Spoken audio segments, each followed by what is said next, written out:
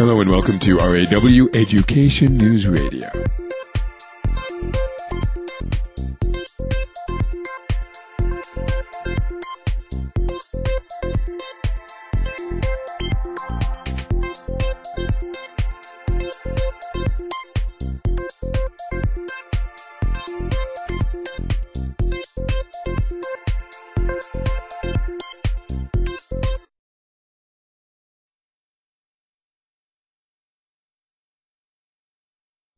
Thanks very much, and thanks everyone for joining us. We're here today to announce the draft criteria for the Early Learning Challenge Race to the Top program. Joining me today are Roberto Rodriguez, Special Assistant to the President, the White House Domestic Policy Council, Jacqueline Jones, Senior Advisor to Secretary of Education Arnie Duncan for Early Learning, and Joan Lombardi, Deputy Assistant Secretary and Interdepartmental Early Childhood Liaison in the Department of Health and Human Services. We're going to open up with brief statements from all three, and then we will take your questions, starting with Roberto. Thank you, Peter. Good afternoon, everyone. Today we're really announcing something historic. We're putting out draft criteria for the Race to the Top Early Learning Challenge.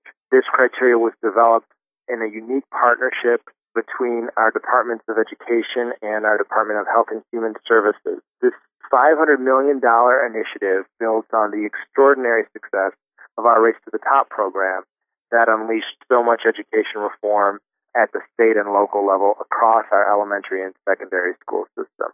We believe that this Race to the Top can really have the same kind of impact around some of the core challenges that we face across our early learning community programs and services.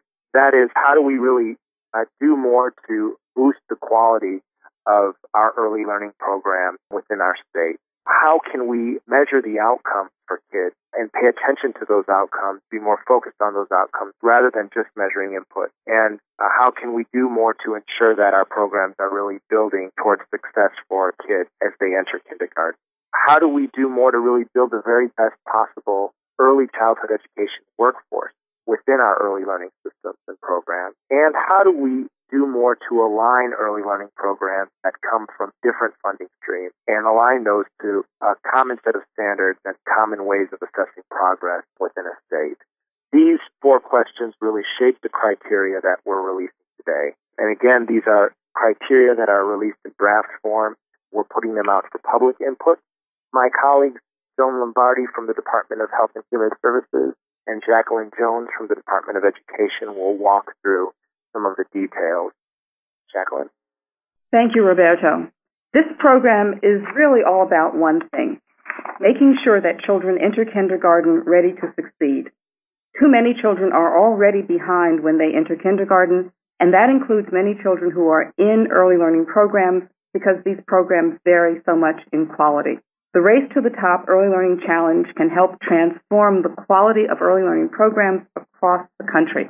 The proposed criteria aim to establish a comprehensive approach that better coordinates, implements, and evaluates high-quality early learning and development programs with a focus on giving families the information they need to select the best program for their child. Just as the first two rounds of Race to the Top were organized around four assurances, this competition is organized around four key levers of change: building successful state systems, promoting early learning and development outcomes for children, implementing high-quality, accountable programs, and supporting a great early childhood education workforce. Beneath these four general areas are 17 separate elements, and each of them will contribute to a state's overall score. We also have a set of priorities: absolute priorities, which means they must be in the application; competitive priorities, which means they will earn you extra points if they are in the state's application; and invitational priorities, which means they are optional and do not contribute to a state score. Like the original Race to the Top, this program will be peer-reviewed, and the process of identifying qualified reviewers begins immediately. Lastly, I want to emphasize that the administration may exercise discretion in choosing the winners to ensure that states with large, rural, low-income populations are well represented, because we need to be more bold and innovative in meeting the needs of these children. We're inviting public input over the next week, and then we will develop a final application. I just want to say how grateful I am to be working in partnership with HHS and Joan Lombardi, who will now offers some additional details on the program. Joan? Thank you, Jacqueline, and thank you, Roberto. As Jacqueline said, this initiative is about assuring children are ready to succeed. And I just want to expand upon what that means from our standpoint. Readiness is about addressing the health and developmental needs of young children. It's about family engagement. It's about nutrition. And that's why it's so important that we support families and strengthen and support the early childhood workforce, because we know the adults in a child's life really make all the difference. Today, more and more young children are spending time in out-of-home settings on a regular basis. We need to make sure that all the programs have high standards and promote child development. We want to see states building partnerships among all the early learning programs and providers. The summary we're releasing today spells out many details of the competition, including the grant size, which will range in size from $50 to $100 million, depending on the state's population. After receiving public input, the final application will be released in August, and the applications will be due from the states in October. Grants will be awarded before the end of the year, and they will cover a 4-year period concluding in 2015. I just want to close by echoing Roberto's opening point. This is truly historic. Our two federal agencies have come together and worked closely and quickly to create a program with so much potential. We think this can not only change the field, more importantly, we think that it can change the lives of young children. First question comes from Dory Turner. Hey, guys. I'm wondering, talking about tracking progress of student development, can you give any kind of detail as to what that's going to look like? Because you can't really test a 3-year-old or even a 4-year-old. So how do you track that progress?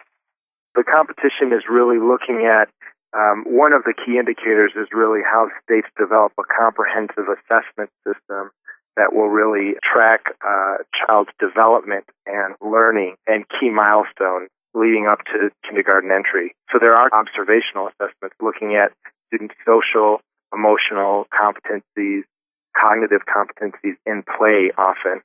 These are assessments that are often administered by teachers or other adults that are caregivers. And there are assessments in programs and screening tools and assessments that can be used in a wide variety of early childhood settings that really look at children's well-being and their functioning early. So they're less kind of paper and pencil tests and more assessments of child development. And our next question comes from Lisa Guernsey. I have a question about the levels of funding. In the press release, I see it says $50 million to $100 million grants will be awarded. And then in some of the summary, I see that it could be up to $50 million for some of those smaller states. Is there a possibility that some states would receive less than $50 million, or is $50 million going to be the smallest grant awarded? We're saying up to $50 million. We think that it'll be about $50 million for the smallest grants. And of course, there is, again, the range from 100 to 50 with different categories in between. Our next question comes from Rosa Morales. Thank you. Can you please talk more about the stakeholders? Who are the stakeholders? Is it a closed list? I'm from Michigan, and there are individuals, community groups that sometimes don't get any information about what's going on in Washington or the White House. The example I could point to is the White House Initiative on Education Excellence for Hispanics. I think on that one there were about 3 people from Michigan involved. And let's talk about stakeholders for this race to the top. Is it a closed list? How soon can people connect with you if the deadline is Monday, July 11th? Well, first of all, we really want this to be an initiative that's got a lot of participation from a broad array of agencies, of organizations, of programs across the state. I think when you look at the criteria, you'll see that we're expecting letters of support in these applications from a range of stakeholders. We've made the information very widely available, and we'll continue to do that because it's important to get a broad perspective. Where is the list available, if there is already a short list, long list?